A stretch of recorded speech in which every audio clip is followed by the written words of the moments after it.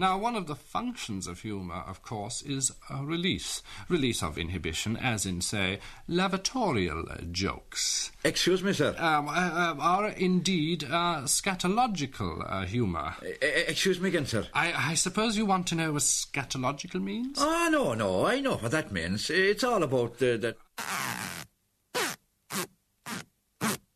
Yes. Well, we've got a performer here, have we? Oh, yes, sir. It's all a matter of wind control, you see. Yes, quite. As I was saying, it's essentially a matter of release of inhibition. That's right. That's right. Sometimes, of course, it's a release of prejudice or of fear. Excuse me, sir. Yes? Could you ever tell me where the dancing class is? Dancing class? Yes. You see, I've come up all the way from Carsiveen. I'm a Sleveen from Carsiveen, and I'm up here to do tap dancing and to learn a few Kerry jokes. Oh, that. Is that what they do over there? Over there, mind the...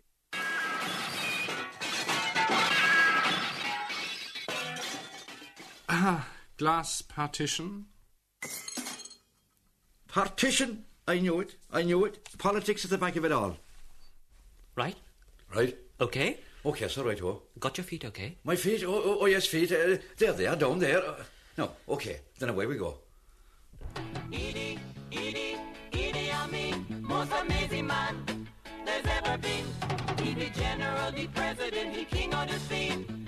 Idi Amin. There's one letter here from Rathcoole in County Dublin this morning, which encloses a leaving certificate paper for a Kerry man. This is the questions, these are the selection of questions on the leaving certificate paper specially drafted for a Kerry man. And it says, time allowed 56 hours only. Take Hitler, Stalin, Attila the Nun. No one got a good word for a single one. Where these first-class geniuses all going wrong? They never got the population singing along. Question 1. Who won the Second World War? Question 2. Who came second? Question 3. Answer only A or B of the following. A. Explain the theory of relativity. Or B. Write down your own name. Stop. This is disgraceful. I beg your pardon. Cat, what are you? Are you Gandalf? No, rat. I'm the Kerry man.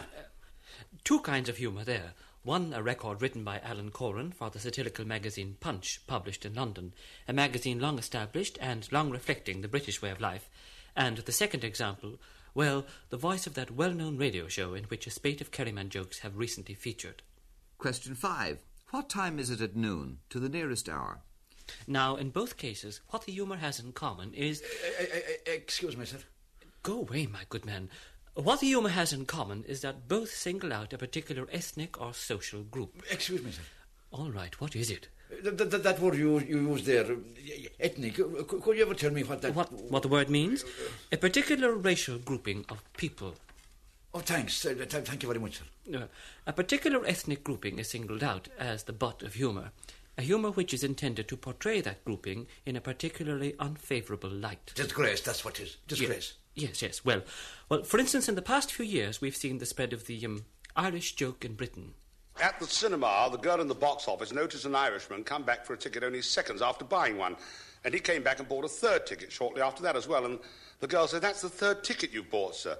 He said, "That's right, yes, I know that, you see, but there's a big fella inside the door there who keeps tearing them up." Jokes, if you can call them jokes, like that. They are currently told up and down the length of Britain, in working men's clubs, in pub shows, in revived music hall entertainment. The jokes, as a format, are particularly popular on television. For instance, an analysis of the television show The Comedians showed the jokes to be, in order of frequency... anti-Semitic, anti-Pakistani, anti-Irish. Thank you. Now, all this outbreak of racial humour is hardly unrelated to the fact that British soldiers were being killed in Ulster. No, not Ulster. Ulster is how it's referred to in the British What press. did you... Yes, in Northern Ireland. So obviously that has something to do with it. So we thought we'd look at the connection. Writing in the magazine New Society of April last year, Jessica Campbell Cook wrote that... Perhaps the stress on the stupidity of the Irish stems from the idea that the IRA might be said to be rather more amateurish and unsuccessful in their methods than other practitioners of guerrilla warfare. Oh, what do you do when an Irishman throws a hand grenade at you? What do you do indeed when an Irishman does throw a hand grenade at you? Oh, you take the pin out and throw it back at him. Wizard. Or perhaps we tell these jokes to lessen our own anxiety about what's going on in Northern Ireland. What's all this got to do with Kerryman? When we tell the current joke, what does it say on the bottom of Irish milk bottles, open other end, we are trying to allay our fears about the terrorists. After all, they're so stupid they don't know one end of a milk bottle from another. Another stickier joke deals with the Irish prowess in the field of military technology. Did you hear about the Irish parachute? It opens on impact. These jokes and the following Irish GCE examination paper have recently been in circulation in the London school where I work. Irish GCE examination 1973. Question 1. Who won the Second World War? Question 2. Who came second? Question 3. What is a silver dollar made of? Excuse me, Mrs. Question 4. Explain Einstein's theory of hydrodynamics, or write your own name in block letters. Bloody cheeky. Question 5. Spell the following. Cat, dog, carrot. I'll spell you. Question 6. What time is news at 10? Yeah, I got along. Question 7. Approximately how many commandments was Moses given? A lot you know about him. Question 8. There have been 6 kings of England called George. George the First was 1. Name the other 5. 5 bloody idiots. Question 9. Write down the numbers from 1 to 10. Marks will be deducted for every one out of sequence. No, listen, excuse me here, Mrs. Question 10. Who invented Stephenson's rocket? Question 11. What instrument does Phil the fluter play? I'll show you a flute in a minute. Question 12. Do you understand Newton's law of gravity? Answer yes or no. Question 13. Of what country is Dublin the capital? A decent country. Candidate must not write on more than 2 sides of the paper. Ah, the wine got. Question 14. Spot the deliberate mistake. An apple a day gathers no moss. Oh, do listen to that. Question 15. Name the odd man out. Seamus O'Toole, Mahatma Gandhi, Sean O'Flaherty, Patrick Murphy. It's an insult. Question 16. Who is the odd man out? Cardinal Heenan, the Pope, Jack the Ripper, the Archbishop of Canterbury. Oh, did you ever hear the like of that? Question 17. Is a dunker A person who dips biscuits into his tea, B, a contraceptive, C, a lorry for motorway construction? This question need not be answered by Roman Catholics. Shut up, you atheist. Question 18. Name the winning jockey of the 1972 Greyhound Derby. Question 19. Who built the Great Pyramids? MacAlpine, Wimpy's, or the Pharaohs? Got it. You got a cruise to a brick in a minute. 20. In the 1972 Irish sheepdog trials, how many dogs were found guilty? There should have been a bitch found guilty. Disgraceful. That's what it is. Disgraceful. Oh, why so? They're the same jokes that George Burton was telling about Kerryman. So? If you're going to tell stories about Kerryman, they should at least be original. I'll get the McGillicuddies after you, I'm warning you. I'll break every bit of thing in the place.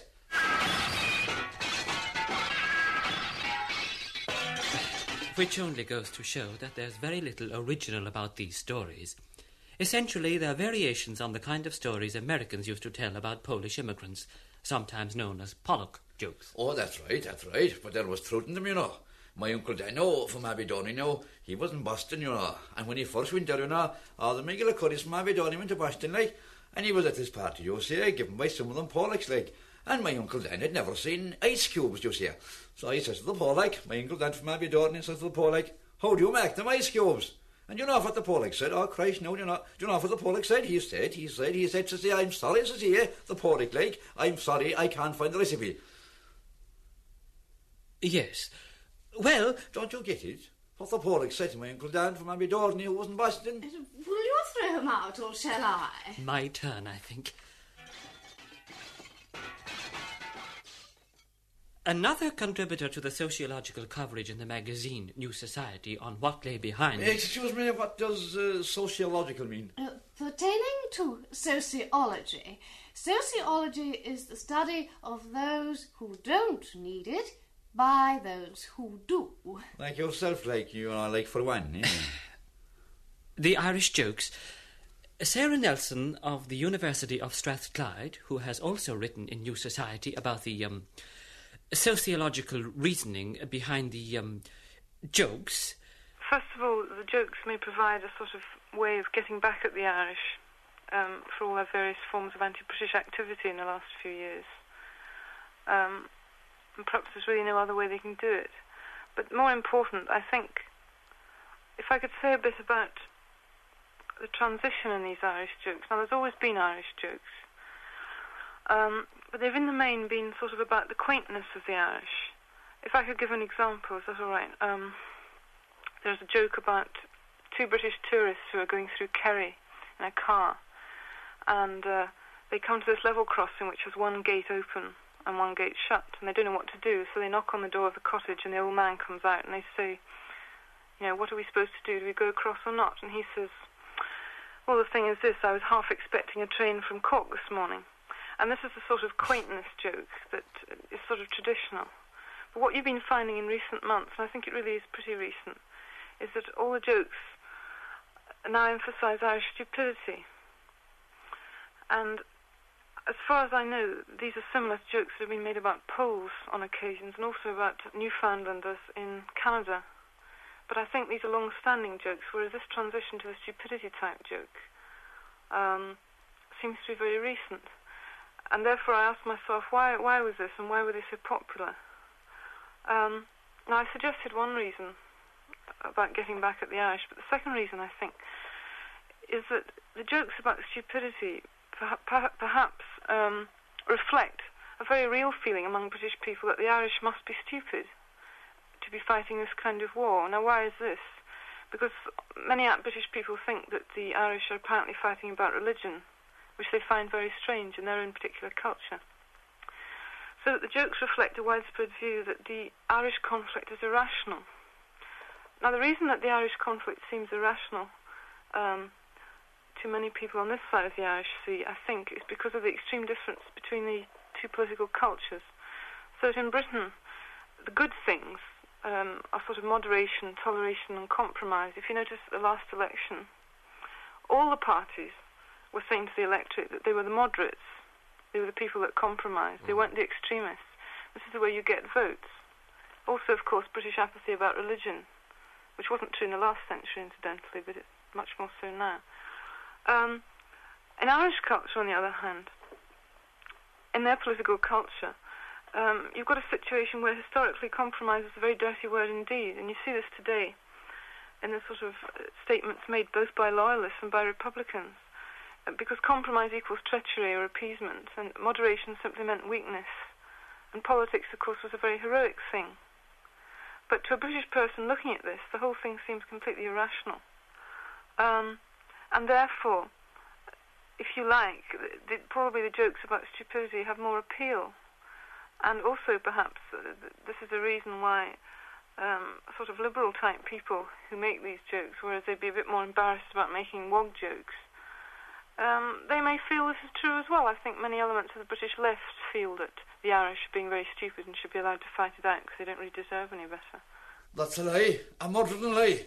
On behalf of the Boston Association of Mafiosi, Italian Kerrymen, known as the Mafia, and on behalf of the Ancient Order of Hibernian Gunslingers, I protest. We don't talk like that at all. No, of course we don't. Do we, Hal Roach? Two fellas were leaning over a Connaught Bridge, you see, looking at the Liffey just flowing by peacefully. And just then one of them saw a plank floating down the water. And the quick wit of the Dublin man is unequalled. When he saw the plank floating in the water, he said to his friend, "Look at that, the boarder works." And the other fella said, "It couldn't be, it's moving." Is there then some basis for this kind of current humour? As the English see it, do Irishmen talk funny? We say things that aren't necessary in the course of conversation, and we don't even know that we're doing it, but we do. As you know yourselves, you could live here all your life and your neighbour live beside you and they'll still greet you in the morning over the garden wall, something like this. Good morning. Is that yourself? I mean, who else, for God's sake? Or sometimes you're walking down the street and somebody recognises you and they say, ha ha, there you are. Isn't that marvellous? A brilliant deduction, that is. But we do talk like that. I was in a bar the other night having a pint and this fellow walked up to me and he said, have you not gone home yet? And him looking at me. Oh, sure, there you go. Or the two fellas working on a building site, you see, and one fella shouted up to the other, he said, Casey, don't come down that lather, I'm after taking it away. There's a fellow walking down the street one day and there's a big hole in the road and he falls into it, he can't get out, he's stuck fast in the hole. And this fella comes along, sees him stuck in the hole and says, are you after falling down in that hole? And the fella in the hole said, not at all. He said, I just happened to be down here and they built the pavement around me. There was 4 fellas standing outside Jury's hotel the other night and this big guard went up to them and said, if you fellas want to stand there now, you'll have to move on. Some time ago I was standing at a bus stop. There was 25 of us standing at the bus stop. We were waiting for the bus at the time. This fellow walked up to me and he said, do you know what I'm going to tell you?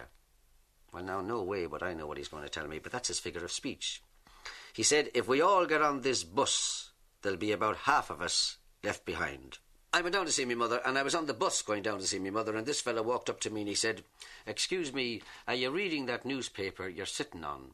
My mother is 80 years old. She thinks television is a town in Israel. As we see it, do all Kerry businessmen wear striped Wellingtons? I knew it. Wellington, sure we all know what he said. At the time he was asked if he was Irish. The fact that one is born in a stable doesn't make one a horse. Horse? Of course I'm horse. I'm a horse protester. You mean a horse Protestant. Wellington, like many of the Anglo-Irish, was a Protestant on a horse. Oh, wait till I tell you now. An English joke for a change. All about Wellington. You see, he was riding into the battle of the Victoria Station. He was riding into the battle anyway, this battle. And the bloke beside him, you know, his a portable tent. His portable tent bloke anyway, who was riding beside him, called Ponsonby. And a right old Pons he was too, the crabjaw. He'd his leg blown off, to say. Had his leg blown off from the knee, legless, you know. And he said to Wellington, my lord, my leg's blown off. And Wellington looked at him, still riding hard into battle, and said, my lord, so you have, Ponsonby, ride on.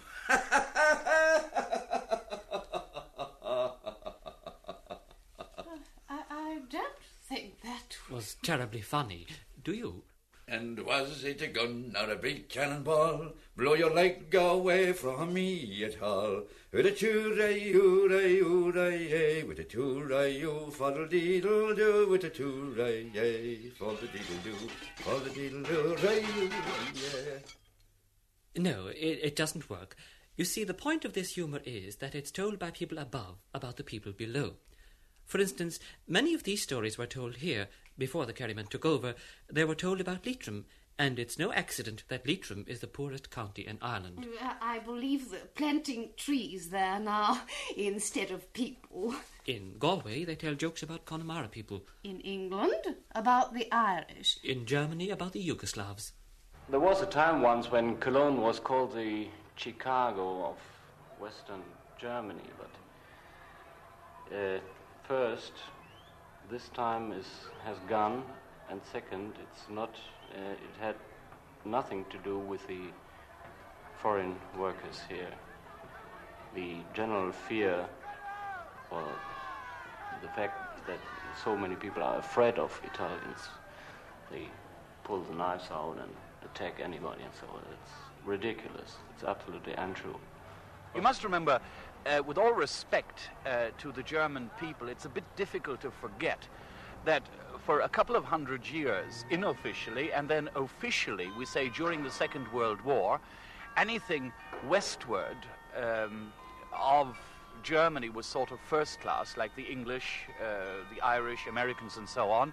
Eastward, the Slovaks, the Czechs, the Italians and so on, they're all degenerate, you see, they were second class.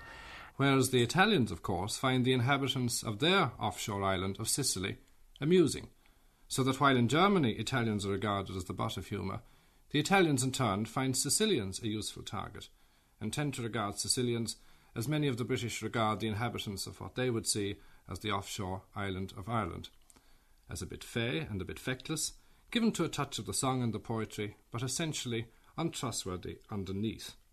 Everybody, it seems, needs someone else upon which to foist the prejudices of laughter. In Germany now, a number of immigrant races are that but. And you had, of course, the slave workers from Poland, from Italy, from Yugoslavia, and so on. And now they're no longer slave workers, but they are employed in the most menial employment here in Germany. Street workers, street cleaners, diggers, and so on. So Italians are somewhat viewed aghast. I mean, people think of them as second-class people. Won't say that, of course, but it's there. Economic values have a lot to do with it. The poorest county of Leitrim, immigrant Irish labourers in Britain, there is an economic determinant, which is why immigrant peoples are often particularly keen to climb up the social ladder and to become acceptable in economic terms, and therefore, hopefully, in time, immune from the laughter of prejudice. Each puts onto the other imagined faults. In Britain they refer to French letters, and in France to Le Cap Anglais. One wonders how the mail ever gets delivered.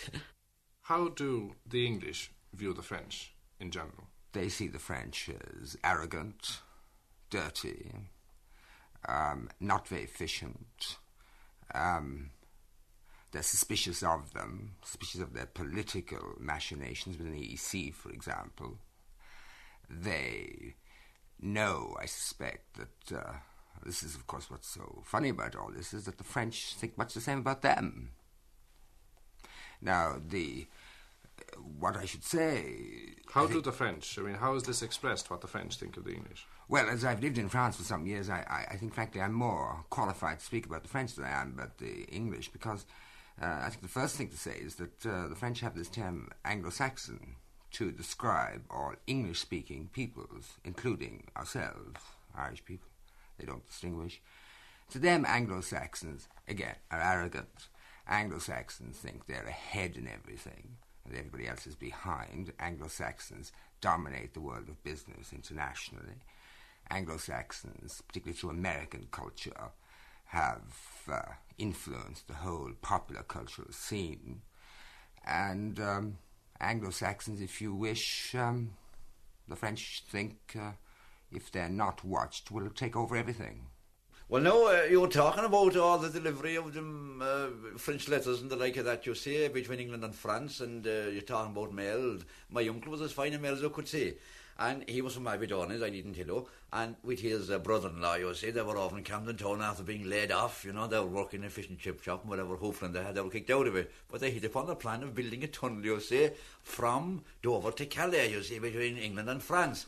So they were conniving away anyway, and they came to the conclusion that they'd approach the ministry. So they went up to the ministry, you see, the Ministry of Transport, and says my uncle from Aberdeen to the ministry chap, he says to him, listen, he says, myself and Mickey in the cut here, we have thought upon an idea of building a tunnel from Dover to Calais. Oh, I say, so see, this is very interesting. What are your plans?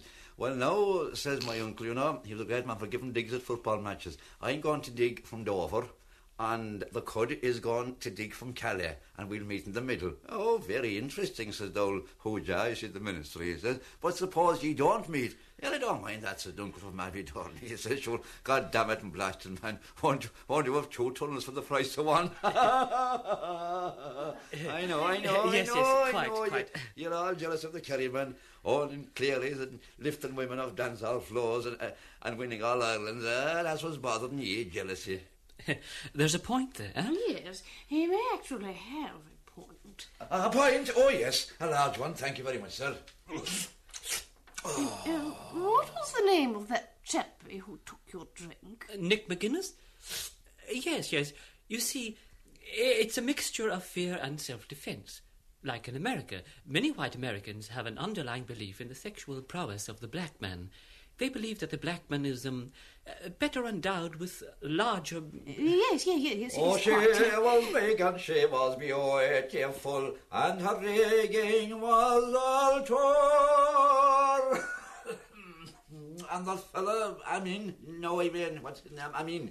He held the Queen to ransom offered to buy her new underwear when she had no money. Murdered 100,000 of his political opponents. I know, it's politics at the back of it all. So, naturally, Punch magazine leaps to the defence. If you're all so smart, why don't you ask that fella Corn, who made it all up about Yamin? I'm counting you in with the well-known counting teams. Here we go. 1, 2... Oh, no. We'll come after 2. 5. Idi Amin, most amazing man there's ever been. He the general, the president, the king of the scene. Idi Amin. Look at the history and packed with men. What rising to the top and getting chopped again. No one fathoming the secret of the whole damn thing. You gotta give the population something to sing. Idi Amin, most amazing man there's ever been. He the general, the president, the king of the scene.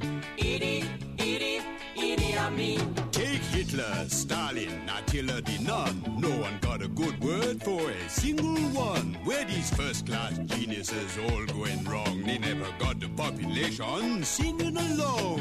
Idi Amin, most amazing man there's ever been. He the general, the president, he king of the scene.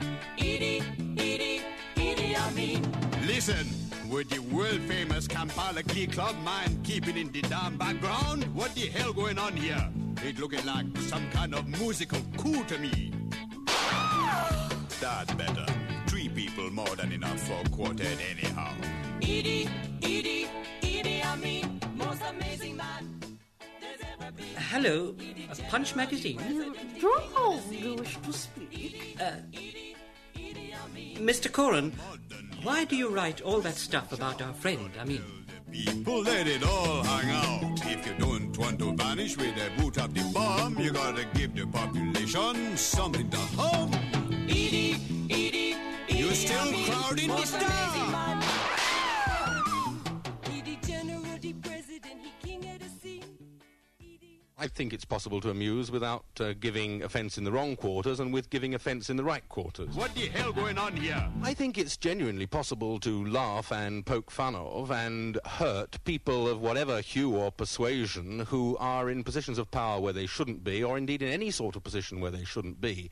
That's the thing which is funny about Amin. It's not that he's black, nor that he's African. It's simply a conjunction of rather ridiculous circumstances that have put a totally ill-equipped man in a position of power. Alan Coran of Punch magazine is the author of the Amin satires. Had he received many objections? Well, none at all. I have to tell you, although it really sounds preposterous, but I assure you there's corroboration for this with my publishers and the record producers and everyone else. I've been doing the column in Punch for 2 years, and that goes to, I suppose, 2 million readers worldwide. The 2 books I produced have sold 250,000, and the disc has gone to, I gather, 18 countries, and I have not had a single letter or postcard or phone call objecting to anything about it. I had an invitation from Idi Amin about 6 months ago to spend a couple of weeks in his palace at Kampala to see Uganda for myself, and apart from that I've had none of the normal attacks on British journalists that, say, David Martin's had at The Observer, or there's been no suggestion that I'd be persona non grata there. It's all been received with, in a way, rather irritating delight from Uganda. I can't think why, other than the fact that he must assume it's good for him. He's a very strange man. He believes, really like a lot of Western entrepreneurs, that all publicity is good publicity. He doesn't seem to object to humorists making fun of him. He objects to serious journalists in serious newspapers telling the truth about him. That's an invitation you're not likely to take up, though. I wouldn't be here if I had, I think. I know about my own sense of humour. What I don't know about is Idi Amin's sense of humour. I shouldn't like to turn up at the palace with my suitcase and spare umbrella, only to find myself wiped out very quickly. It has to be remembered that my stuff appears in a magazine which is supposed to be a funny magazine. A lot of serious newspapers predominantly, I suppose, the Daily Mail, have made fun of Amin as a result of genuine news stories. This is really rather different from my making jokes about him. It would be exactly the same with, for example, the IRA. Were the Times to start making fun of the IRA in its reporting, it would offend all sorts of people, including the Irish Republicans. However, if jokes about them come up in music halls or in television shows or Morecambe and Wise or in working men's clubs or whatever, it's much more acceptable. I think it's possible to amuse without giving offence in the wrong quarters and with giving offence in the right quarters. If Conor Cruise O'Brien would become chief rabbi... We would have the Radio Israel, not to mention Tel Aviv TV, but you wouldn't see it. For why wouldn't you see it? For why wouldn't I see it? Because your nose would get in the way, schmuck. Did you know that Kerrymen are the Arabs of Ireland? Why are Kerrymen the Arabs of Ireland? Oh, because after the Six-Day War, the fastest thing on Golders Green was a Kerryman on a bicycle.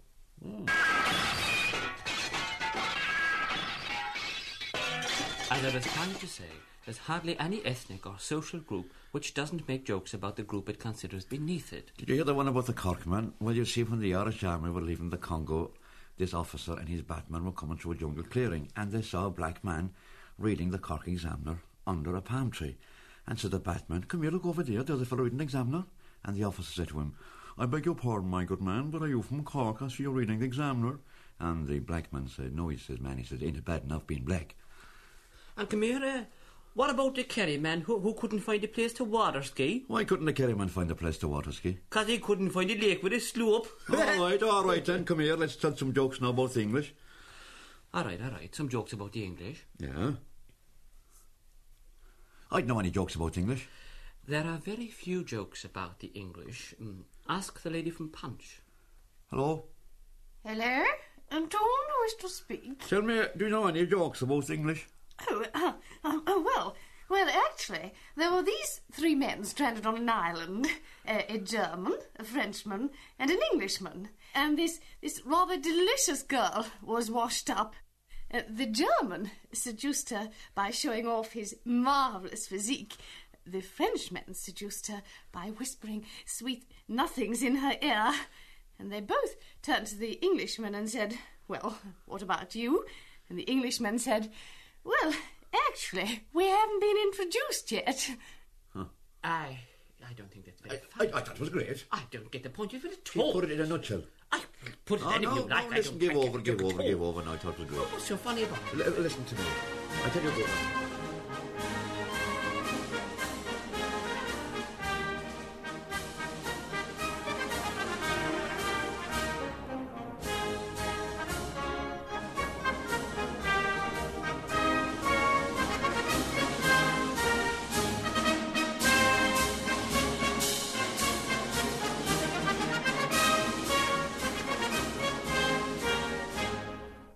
Rule Britannia. Did you hear the one about the Packy that went to the doctor?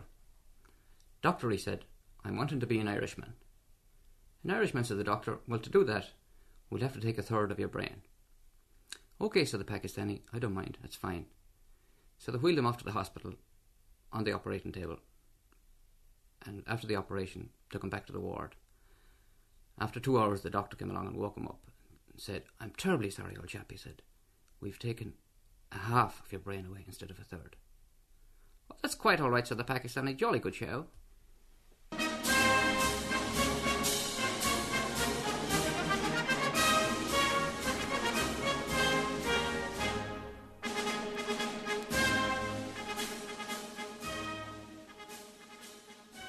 I tell you a good one now. One time, it was the time when the flood came, you see, and there was Noah and he had the ark, and he had, he was sailing around the world. But there was one man left after the flood, and he was a Kerryman sitting on top of Carrauntoohil with his crook up to his beard and the water lapping around him. I'm sure. And he shouted across and he says, hey, Noah, he says, any chance of a lift? And Noah looked at him and he said, look, he says, I've only room for two of everything on this boat, and there's nothing else on the water like you, so I can't take you. That's fine, said the Kerryman. You can stick your ark up your jersey. It's only a shower. And I think you're a shower too.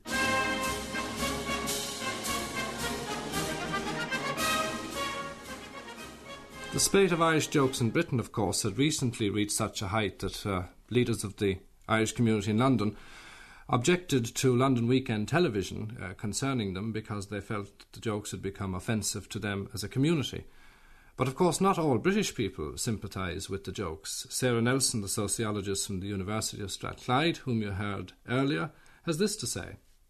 I do feel offended at them, is that I think they bring to the surface the residue in British people of racialist views about, the whole stereotype of the Irishman, that he's unstable, he's barbaric, and he's politically childish, which survives from Victorian prejudices, and perhaps this is best documented in L.P. Curtis's book, Anglo-Saxons and Salts, which is an excellent book.